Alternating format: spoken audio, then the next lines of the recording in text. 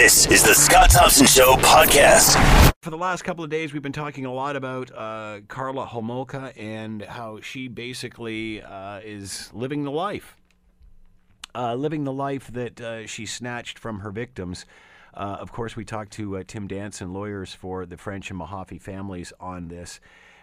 He called her and Paul Bernardo psychopaths and said that she got away with murder. It's as simple as that.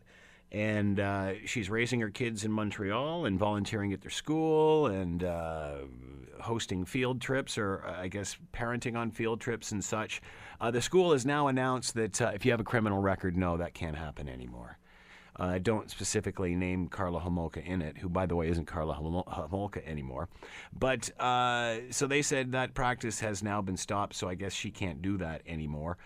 It's interesting how, and also as Tim mentioned, coming up this summer, Bernardo's attempting parole. I don't know how that works, especially since he's a dangerous offender, but I guess we're going to find out when it all goes to court. Danson says there's no way he's getting out, so don't worry about that. So there's been lots of chatter about this because it's been 25 years since these crimes, and a lot of people saying, not a lot, but some have said, we got to forgive and forget. We got to move on. She served her time. She did her 12 years. Leave her alone. And I think the majority of people have a hard time buying into that. One of the people that says forgive is NDP leader Thomas Mulcair. And Joe Warmington from your Toronto Sun has done a column on that today, and it's entitled NDP leader Tom Mulcair suggests forgiveness for Karla Homolka. Hell no. And Joe Warmington is with us now. Hello, Joe. How are you today? Doing pretty well. Boy, a busy show and a busy time for us on so many fronts. Why do you think so many people are talking about this again? I mean, obviously it's come up in the news and such in Montreal, but why does this still strike a nerve? That's a good question. I was wondering that myself. I think for any of us that were around at the time, in the business, or just, you had kids of your own, that kind of stuff, the Homolka and Bernardo story will resonate for your whole life.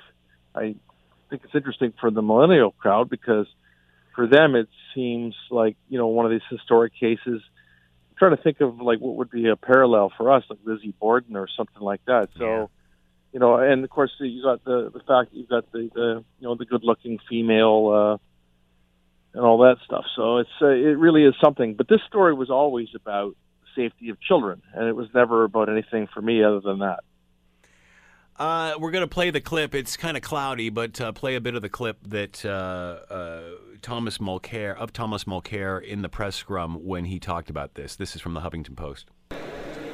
The crimes of Karla Homolka are so horrific that it's so difficult to look at a case like that otherwise than through the horror of the crimes she committed.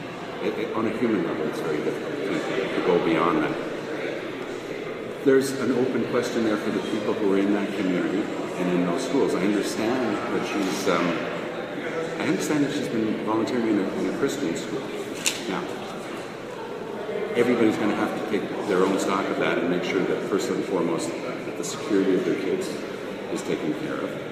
Beyond that, it really becomes a question of forgiveness, and I guess that's part of this discussion, right?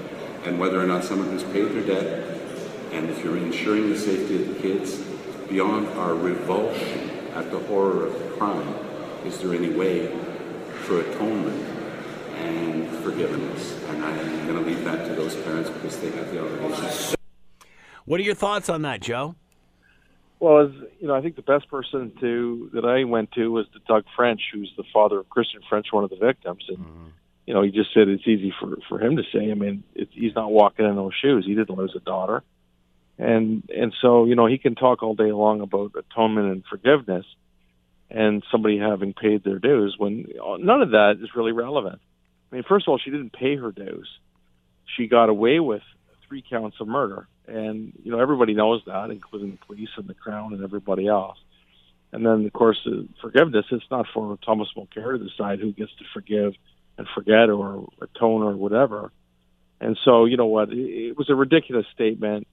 I'm not saying that, I originally thought maybe he should step away from from being in Parliament after saying that. I don't know. Maybe that's too strong. I was probably pretty emotional at first, But let me ask you this, Joe. I think it is ridiculous what he said. Has he taken a stand of some sort, or is he just being honest? That because clearly there are some that say, and I'm in the camp you are. I can't get past it because again we remember it. But at the end of the day, there's a camp that can't forget about it. Then there's a camp that says, she paid her dues, move on. Is that what he's stating, or is he actually taking a position? Well, I don't know. I mean, you'll have to have him on the show to ask him that. What I'm saying is it's pretty dangerous for him to get up and say that she's paid her dues and it's time to leave her alone. Look, the school addressed the policy. The media was right to do what it did. We reported it as is. There was children at risk. She is involved with the deaths and the murders and tortures and rapes and dismemberment of 3 children, 3 girls, including her own sister. Why don't we say their names? Because, I think that's pretty important. Yeah. Tammy Homolka is her sister, Kristen French, and Leslie Mahaffey. Mm-hmm. Those are the 3. Then, of course, we won't even get into the Scarborough rapists and the dozens of women, some are probably listening right now, that were victims of her husband. So that's my focus. Look, I know what happened there. I know that she was heavily involved in all of it. She, in some cases, encouraged it and was the genesis of it. Kristen French was in her care as a kidnapper. She could have any time let her go. She didn't. She made the decision to go for the Thanksgiving or Easter dinner, whatever it was, so that meant that she had to die. She is garbage. She is nothing but a killer. And you know what? I don't care what the other camp says. The other camp has no concept of what's real. I never saw the videos. Tim Danson, your guest, was a terrific person. He saw the videos, and he told me that he saw evil in her eyes before and after. Wasn't that fascinating? I heard some of the videos. I heard them in the court, and it's not fun to listen to, let alone see. And he said that as well. He said that he saw the same look in her eyes that he had in the courtroom that he had seen, and even when he was involved in hearings before she got out, he saw the same look in her eyes. And to me, that was like frightening. That says quite a bit. Well, just look at the reaction. Look at her plan has worked. Her plan all along was to get out from under this. She did it. She had to sit in the can for 12 years while she had affairs with other women, and there were some allegations even with the jail guards. I don't know if that was ever proven. She manipulated the system very well because she sat the extra 4 years rather than go through the the hearings, the parole hearings that her husband's going to try this year. Then she gets out. She hooks up with her lawyer's brother. And then they take off to the island, and of course, the benefits on Guadalupe aren't quite what they are here in Canada. You don't get $600 per kid, things like that you get here. She's gaming the system, and she's living the life that those other 3 young women are not getting to live, and their families aren't getting to see them graduate from high school and go to college or university, get married, have children. All of those things are taken away from them. Are you surprised the school let this happen in the first place? Let her volunteer? Well, you always ask good questions, and I think that's where this story really should go. The people at the school, what happened here? How did this happen? Did they not realize, or did they say, the hell with it, we'll do what we want, we like her, we've decided we've forgiven her? You know what? We don't really care about the safety of the children. I mean, you can't have somebody that had a drunk driving conviction 20 years ago volunteer or go on a trip and that kind of thing, let alone somebody that's involved with killing 3 children and also sexually assaulting them and dismembering them and videotaping it and drugging them, so all that stuff. So, the school is way off base on it. They've turned around and got it right. I think all the parents that they have sent letters to say, you be quiet about all of them should be apologized to. And the person who made the decision probably should be retrained. I mean, there's a lot of people retrained for things and are all kinds of trouble for things that are less serious. Those CBC guys and all that stuff, that the guy over Jonathan Kay and all that, Steve Lateranti, they're in trouble for saying a joke about cultural appropriation, and they lose their careers. And these people are prepared to put a killer in around the kids, and everybody else is wrong. Do you think this woman will ever? I think most people just can't understand the gall of coming back to Canada, raising 3 kids. I mean, that's another thing. Think of of her kids. I mean, at the end of the day, they're going to learn that mom's a serial killer. And at the end of the day, how do they live with that? I mean, I'm amazed she had kids. I'm amazed she has the gall to come back to this country. Look, I don't begrudge her children and her rehabilitation. Nobody does, but at the end of the day, imagine what they're going to go through. Yeah, I mean, that's a concern, and she has to think about that when she goes about her day-to-day, because she's the one that put the spotlight on herself. She knows what she's doing. I think, you started the question, will she ever, and then kind of veered off because there's so many things to this thing. I think what you're really saying is, will she ever be able to be left alone? Yeah. And it won't be because Thomas Mulcair says it's what we should do, but I think she could help a long way by maybe doing an interview, maybe with a Peter Mansbridge or somebody, and outlining all these things and actually showing the public that she is remorseful, because I don't think she really is. But if she is, contest that a little bit, and then maybe set some boundaries and be human about it. But her attitude is everybody else is garbage and scum. Look, after this happened in the case of Kristen French, she went and had supper upstairs. When they arrested her husband and herself, there's a video the OPP put out showing her running around saying, "What about this furniture? Who's going to get it? And how are we going to get it back?" She doesn't have a sympathetic, empathetic bone in her body, and that's her problem. But it can't be our children's problem, and that's the job that we have, and you have, and police have, and obviously that school has. Do you think that? Do you think she'll leave after this? Like, where do you go from here? I mean, people know where you are. No, she, as long as she stays in her house and does her things, and she can drop her kids off at school and things like that, people will leave her alone. When she crosses over into things like volunteering at a school where there's children, the like of that, then you're going to hear things again, and so, that's the way it is. Should we care about what she does? Well, I don't care what she does day to day. I mean, she should stay under the radar. Yeah. And she's a criminal. Yeah. She has served 12 years. She's responsible for the deaths of 3 girls. Her husband, Paul Bernardo, is going to have that big parole hearing.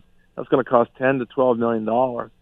And why is that even happening if he's deemed a dangerous offender? Dangerous offender is not...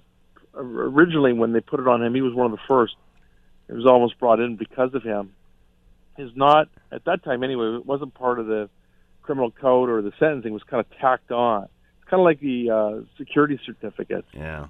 So his conviction is for first-degree murder, and he's entitled to a parole hearing after 25 years, which, is amazing to me because this seems like yesterday. I know it does, doesn't it? For 25 years. I know, it's amazing.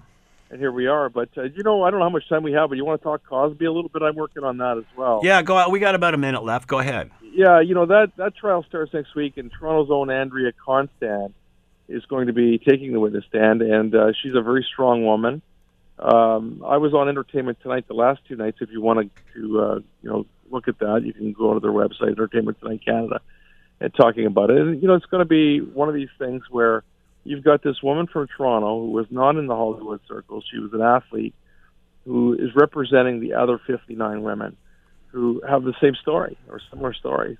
They were drugged and they were sexually assaulted, and it took, really almost like an act of God to get this alleged scumbag, perhaps one of the worst serial rapists in American history, before the courts, and it's a Toronto woman that did it. Unbelievable. Where do you think this is going to go in the next week? It starts Monday, right? Well, I think it's going to be a fierce trial because, obviously he's going to have a good, good defense and all of that. But Andrea Constand is such a strong individual herself that I think she will be believable, and I think that he has met his match. I think she's going to tell the truth, and I think the truth is ugly.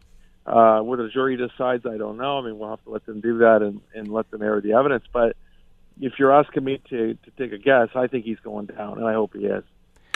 Joe Warmington, columnist with your Toronto Sun. The column today, NDP leader Tom Mulcair suggests forgiveness for Karla Homolka. Hell no. And, of course, keep your eyes peeled in the future for stuff in and around the Bill Cosby trial, which starts on Monday. We'll be talking about a little bit more in the final hour of the Scott Thompson Show. Joe, as usual, thanks for the time. Much appreciated. have a great weekend, and we'll talk to you down the road. It's been a busy week. You're listening to The Scott Thompson Show, weekdays from noon to 3 on AM 900 CHML. Elizabeth Wetlaufer pled guilty yesterday in a Woodstock courtroom to the murder of 8 people and attempting to kill or assault 6 others whom she cared for while working as a nurse. She claimed that during some of the murders, she felt as though God wanted her to do it. To talk more about all of this, Anthony Quinn is with us, Director, Community Affairs, Canadian Association of Retired Persons, and with us now. Hello, Anthony. How are you today? Hi, Scott. I'm well. Thanks for having me. Thank you for taking the time to join us. Anthony, are there guidelines, rules, regulations, something involved in nursing home care that could somehow prevent this from happening? Screening employees, that sort of thing. What sort of guidelines are there? Well, I'm not sure that guidelines that exist would have prevented this. There are obviously regulations that go along with the nursing profession on its own, and the distribution of drugs, the access to the drugs amongst staff. Those are things that are already codified. But I think the concern here is that it was able to go on for such a long period of time and undetected. So that's a 7-year period of homicides going on under the noses of the home care staff. So how does this happen, Anthony? You were talking about monitoring of drugs, this sort of thing. It seems that none of that was happening here. Well, we look at the records of long-term care homes across Ontario, and we'll see that many of them have issues. And the Auditor General released a report 2 years ago showing that there were a number of issues. And I think they've started to be addressed. But something like a public inquiry can bring all the stakeholders together. Bring in the nurses, bring in the PSWs, bring in the homes themselves, and let's find a way to make sure this never happens again. What kind of issues are you referring to? Well, there are many issues about the access to medications, about patients being left unattended, about the number of hours that patients actually have in connection with other human beings. We know that groups like Unifor and the unions who represent the PSWs are saying that they want to have a minimum number of hours with each patient, but that's not happening. So we want to see that patients are living in dignity in long-term care, but they're also protected not only from staff, but from other patients. Is care consistent across the board on these things? I mean, do we need some sort of consistency so more, the same sort of guidelines are in each home? Yeah, no, I don't think it is consistent as far as I can tell. We have homes that are being consistently reported upon, but because we have such a need for these places, they're not being penalized, they're not being shut down. And we have a public system and a private system working hand in hand. So when we have government dollars going to for-profit companies, whose ends are being served? Is it the patients or is it the private companies? Obviously, the population is getting older. Where is this going? What needs to be done? Can an inquiry come up with some sort of platform moving forward? I think an inquiry will give a voice to everyone involved. Right now it's stuck in policy rooms at Queen's Park and in legislatures across the country, and everyone is saying that we're doing our best, but obviously the best isn't good enough. The stories we hear from our members, the anecdotal stories, continue to come in, and the unfortunate part is that those who are in the long-term care system aren't there for a long time. They're passing away at some point during this process of complaint. And when the person passes away, the family, the loved ones who have been advocating, they lose their reason to be complaining. So it's a cycle that's continuing of complaints, of deaths, and the cycle continues. So I think an inquiry could give a voice to all the stakeholders, get to a point where we can say this won't happen again, and then solve that societal issue. We have a whole generation coming through of people who will need long-term care. Fortunately, most of us won't, but if you look at 5 or 10% of the population and that baby boomer demographic coming through, there is going to be a crisis of long-term care. So we have to not only take care of that issue, but make sure that it's safe care, make sure that it's dignified care. Was this a train wreck waiting to happen that has happened with the Wetlaufer case? You never would think in a million years that you would have a serial killer who had taken the role of a nurse and become this type of brutal individual. Yeah. And I don't know that we can have predicted it, but I think that the holes in the system that this case shows and the flaws in the system should be addressed in an inquiry of some sort. Could it be that no one questions this or give people the benefit of the doubt simply because it is the elderly? Yeah, and that's another concern that CARP holds, Scott. When we look, if this had happened in a children's hospital or at a university or a prison, for example, there would be, I think, a more vocal outrage that it happened. So CARP is advocating on behalf of all those in long-term care now and those in the future so that they have a voice, that they will be listened to and will address this with the gravity it deserves. Do you think this case will signify change? Do you think this case will be a catalyst for change? I'm really hoping it will be, Scott. We know that this demographic, these baby boomers, they changed the world they lived in as they're going through it. They changed music. They changed the rights of women. They changed the rights of different ethnic groups. They changed LGBT rights. They changed the education system. I think that this group will be able to change the end-of-life care, long-term care for the future and for the good. Wow, you remember them when they were teenagers. Wait till they're senior citizens. Look out world, eh? Well, they've changed the world, and I think they'll continue to do so. Are you surprised this happened? Oh, I have to say I am. No one should think that their fellow man, that someone in a position of care and trust would do such a horrible thing.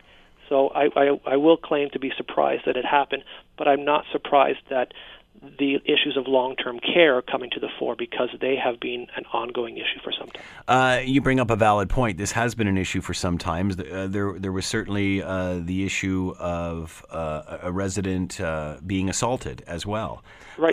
So we have Mr. James Acker, who I think you're referring to, was brutally assaulted by a fellow patient. Both had dementia, and perhaps through no fault of the person who committed the act. But Mr. Acker died in hospital a few weeks later, and the police are investigating that as a homicide, perhaps not culpable, but the long-term care home wasn't able to protect the resident. So I think if we can find some quick solutions, whether it be new rules for drug administration, cameras in the rooms, alarms of some sort, and better staffing and perhaps more training. But I think that would be a quick answer to some of these concerns, but we need to have a big look at the entire system. Does this expose a greater problem?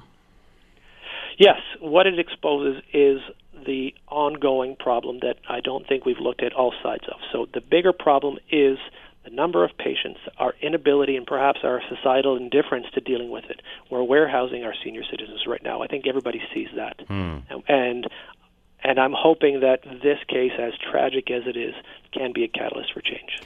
Are we prepared for what's coming, meaning the baby boomer population moving through? I mean, obviously, there's more seniors now than there is any other demographic in the country. Are we prepared for that in the next 10, 20 years? Well, we better be, because we've known it's been coming for the last 30 years. That the numbers have been in front of us. Politicians and policymakers have been talking about it. But now is the time for action. We can't continue to look at stats and say, it's coming, it's here.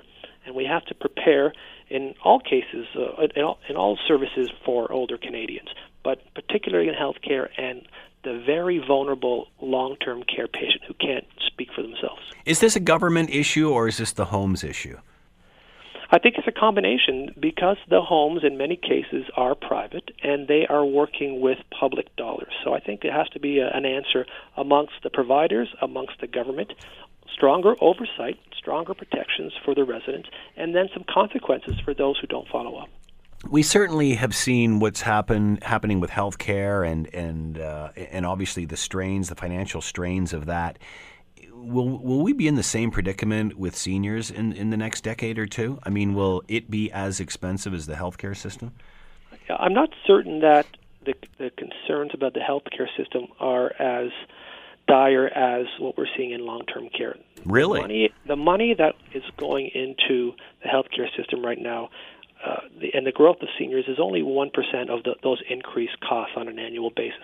But what we're going to see, I think, is more money spent on preventative medicine, more money spent on keeping Canadians healthier as they're aging, having more home care, keeping patients out of the hospital as long as they can, having paramedical facilities that don't cost those thousands and thousands of dollars for days in the hospital and avoiding repeat visits to the hospital. So I think smart allocation of the current funding model is sustainable for this demographic, but it's going to take some political will to make it happen. Where do you think this discussion is going after this case? And do you think we will see an inquiry? And many times when we see inquiries, they're great, and then nothing is ever done with them. Yeah, and that's really up to, I think, the voting public to be putting in candidates and politicians who will act when they get good advice from commissions and from public inquiries. When we've seen inquiries like in Walkerton, for example, we had 5 people die. Everyone's familiar with that case, and it was unfortunate, but the inquiry made recommendations that changed the system so that it would prevent future cases. So we have deaths in this case, just like Walkerton. We have systemic issues that we're concerned about, and we're hoping that an inquiry will bring some answers that the government can act upon. How will life change as this segment of the population moves through? Are you confident at the level of care that people are getting in nursing homes? Are there a shortage? What's the health care of the nursing home? What's the health of the nursing home system right now? Well, I think it varies, as you mentioned before. We have homes that, and the staff, I think they're terrific, but it's the allocation of resources. The situation going forward may be that you never get to the top of that waiting list. You just never get a space. And right now, I believe they're in the tens of thousands of people on waiting lists right now. And the government's trying to address that through home care and other ways to keep people out of long-term care. But we need to have a plan to have safe, dignified places of care for those aging numbers that will continue to increase. Anthony Quinn has been with us, Director of Community Affairs, Canadian Association of Retired Persons. Anthony, thanks for the time and insight. Much appreciated. Thank you, Scott. You're listening to The Scott Thompson Show, weekdays from noon to 3 on AM 900 CHML. You might remember, how can we forget, a couple of years ago, this all started up again. Bill Cosby and his these allegations of sexual assault against him. Bill Cosby's trial for the sexual assault of Canadian Andrea Constand will begin June 5th. Constand is a massage therapist and former Temple University employee at the time of the alleged assault back in 2004. She says Cosby drugged and put his hands down her pants at his suburban Philadelphia mansion. He has acknowledged under oath a decade ago that he had drugged and sexually had sexual contact with Constand, but he says it was consensual. To talk about all of this, Brendan Neal is with us, criminal lawyer, certified specialist in criminal law at Neal Law, and he is with us now. Hello, Brendan. How are you today? I'm doing well, Scott. How about yourself? Good. Thank you for taking the time to join us. We appreciate this. As I mentioned, Cosby acknowledged this under oath a decade ago. I thought at that point this case was dealt with. How can it be back in the public sphere again? Well, it's one of the interesting pieces because when he made the acknowledgement, that was part of a civil case that actually ended up getting settled, and the terms of that settlement were sealed on the settlement. But as you've mentioned, he admitted during testimony of that case to purchasing Quaaludes and providing them to women that he had sex with. It differs a little bit in regards to this case where he says he gave her Benadryl, but does admit to giving her pills. And as you say, then claims that any sexual activity was consensual. So what is it about this case that allowed it to be reopened? Simply because it was civil, and with the information in here, it could lead to a criminal prosecution? Well, really, as far as it being reopened, it hasn't been. The civil case was the civil case. Right. Back at that time, the state prosecutor decided not to proceed with the criminal case. But since then, there's been a new attorney general in that state that's been elected who decided to proceed with it. And should there obviously there should have been this the charges initially, should there not, if they're doing it now? I guess it makes you wonder a little bit why it didn't proceed originally. Yeah. Whether there were political reasons or not. One of the interesting parts is, as most people have heard, there were some 60 women that had made allegations, and this is one of the last few that was actually within the statute of limitations still to proceed. from those Right. 60 some odd women that had made allegations. So it's one of the very few that's actually going to ever proceed to the criminal courts. The fact that he did acknowledge this under oath but said it was consensual, how does this change the discussion? Well, it's one piece that the prosecution doesn't really have to prove because he's acknowledged that he's given the pills. Now, he says it's a different pill than what he had earlier said he would give women. But I think the dynamic that he's going to have to face and the defense team is going to have to face is the complainant in the matter indicates and has been quite open about the fact that she's involved in a same-sex lifestyle and so would not have consented at all. Which is an interesting dynamic for the case for the defense to try to overcome. Wow. What's different this time than other times that he's been accused of this? Well, I mean, the big difference is he's going to trial, Yeah. I guess. There's a lot of different aspects with this case that are pretty interesting. For instance, the defense brought a motion to change a venue. So they got the venue changed for the selection of the jury, but now the jury's going back to Montgomery County, which is the same county where the allegations are alleged to have been heard. And the jury's going to be sequestered the whole time. So they're out of their own houses and not to have contact with anybody, which makes it interesting. That doesn't happen, for instance, up in Canada very often at all, because we just don't normally sequester our juries until they're at the decision-making stage. But it's another big celebrity with a very high-profile allegation against them, and you know, there's a thought that in the past many of these would get brushed under the rug, but this one is, as we've seen with some of the other celebrity cases, whether it be the Michael Jackson or the O.J. Simpson case, it gets the upfront media attention, and the public learns a lot about the law from it. What can we expect come Monday? I think you're going to see the prosecution really rely heavily on the complainant's testimony and then put in transcripts and the like from the previous testimony so that they can establish and make it that much more difficult for the defense to suggest that this was consensual. But I would expect some fireworks right off the bat on day one. What about the accusations of drugging? Whether, you know, he's supplying recreational or drugs to be used recreational, I guess, you know, that would be his claim, and then sex ensued. But again, it's, you know, one could certainly interpret this like if these people wanted to have sex with you, there didn't have to be drugs involved. How does this complicate the issue that he's drugging them as well?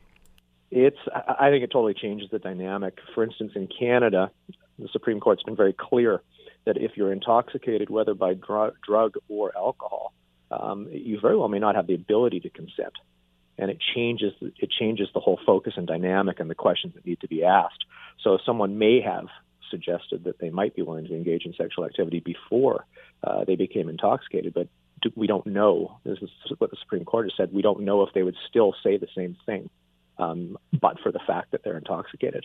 So it's that interplay of when is consent gathered, if it was actually ever gathered, versus is someone trying to lower someone's inhibitions by providing them with a substance.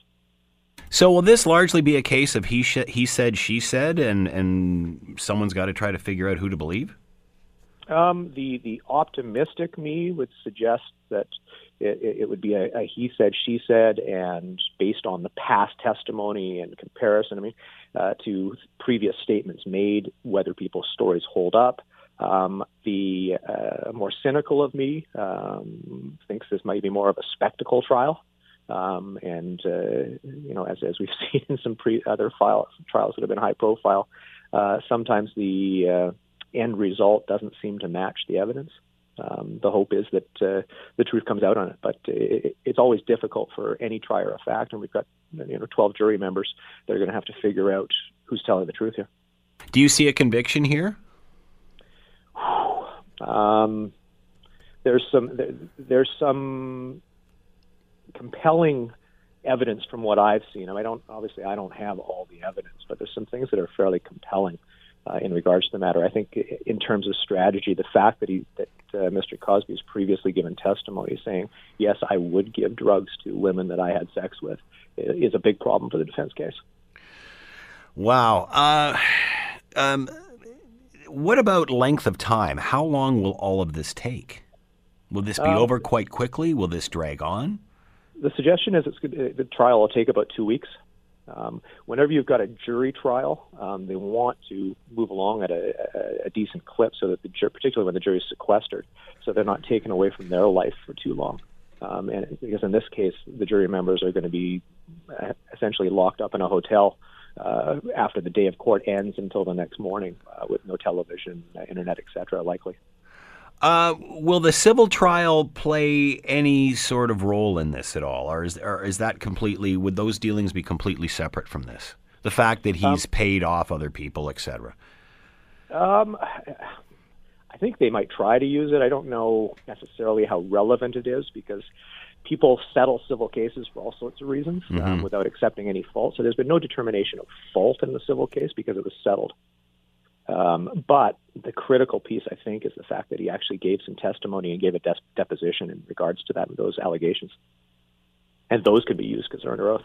What about the length of time since the crime happened? Even though it's within the statute of limitations, what role does the time that has passed play in all of this? Well, that's one of the weaknesses for the prosecution's case. Because this all starts way back. I mean, it's about 13 years old. But the complainant didn't go to the police for about a year to start off with. And now we're farther along, much farther, 12 years or so past that. If I was running the defense myself, I would be bringing up questions about, how clear can your memory actually be now? We're 12 years past. You didn't go originally. Why didn't you go to the police originally if this was the case? And try to bring up that type of defense. I mean, it wouldn't surprise me if they brought up the possibility of, are you just doing this for money? It'll be a tough time for her on the stand, I'm guessing, will it? I would expect there would be some extremely aggressive cross-examination of her. Yeah. Do you see a weakness in this case? Would it be the length of time? I think it is the time. I think that's the really, the questions that are brought on about, and unfortunately, it's not unusual for someone that has been a true victim of sexual assault or domestic violence or the like to not go to the police right away. That's not really all that unusual. But it is also a common strategy in defending those cases to really highlight the fact that there was this gap in time and try to provide or show to the court that there's no real explanation for it. So it must be fabricated because they didn't go to the police right away. So it can cut both ways.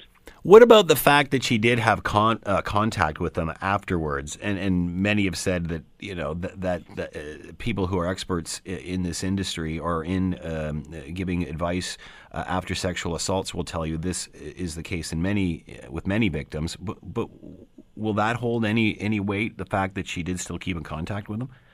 Well, I think if we look at the Ghomeshi trial, we know that may have a factor, may come into play, because certainly that was something that was brought up in the Ghomeshi trial quite a bit. Do we view these trials differently now? Does the judicial system view these trials differently now? Things that, we're even talking about the length of time that's passed since the story or since these allegations or since this all happened. Does that change things? I think it's changed over the years, and particularly, I mean, if you look at what's transpired in Canada, even over this last year, with the new requirements for training of judges, right, particularly in regards to sexual assault matters and complainants' rights, and getting away from the stereotypes and these myths, they call them the rape myths. So just to ensure that the truth is coming out and people aren't holding these sometimes prehistoric concepts in their mind about what people would do versus what people actually do when things happen to them. When cases of this magnitude like this are in the public eye the way they are, how does this change the discussion on this issue?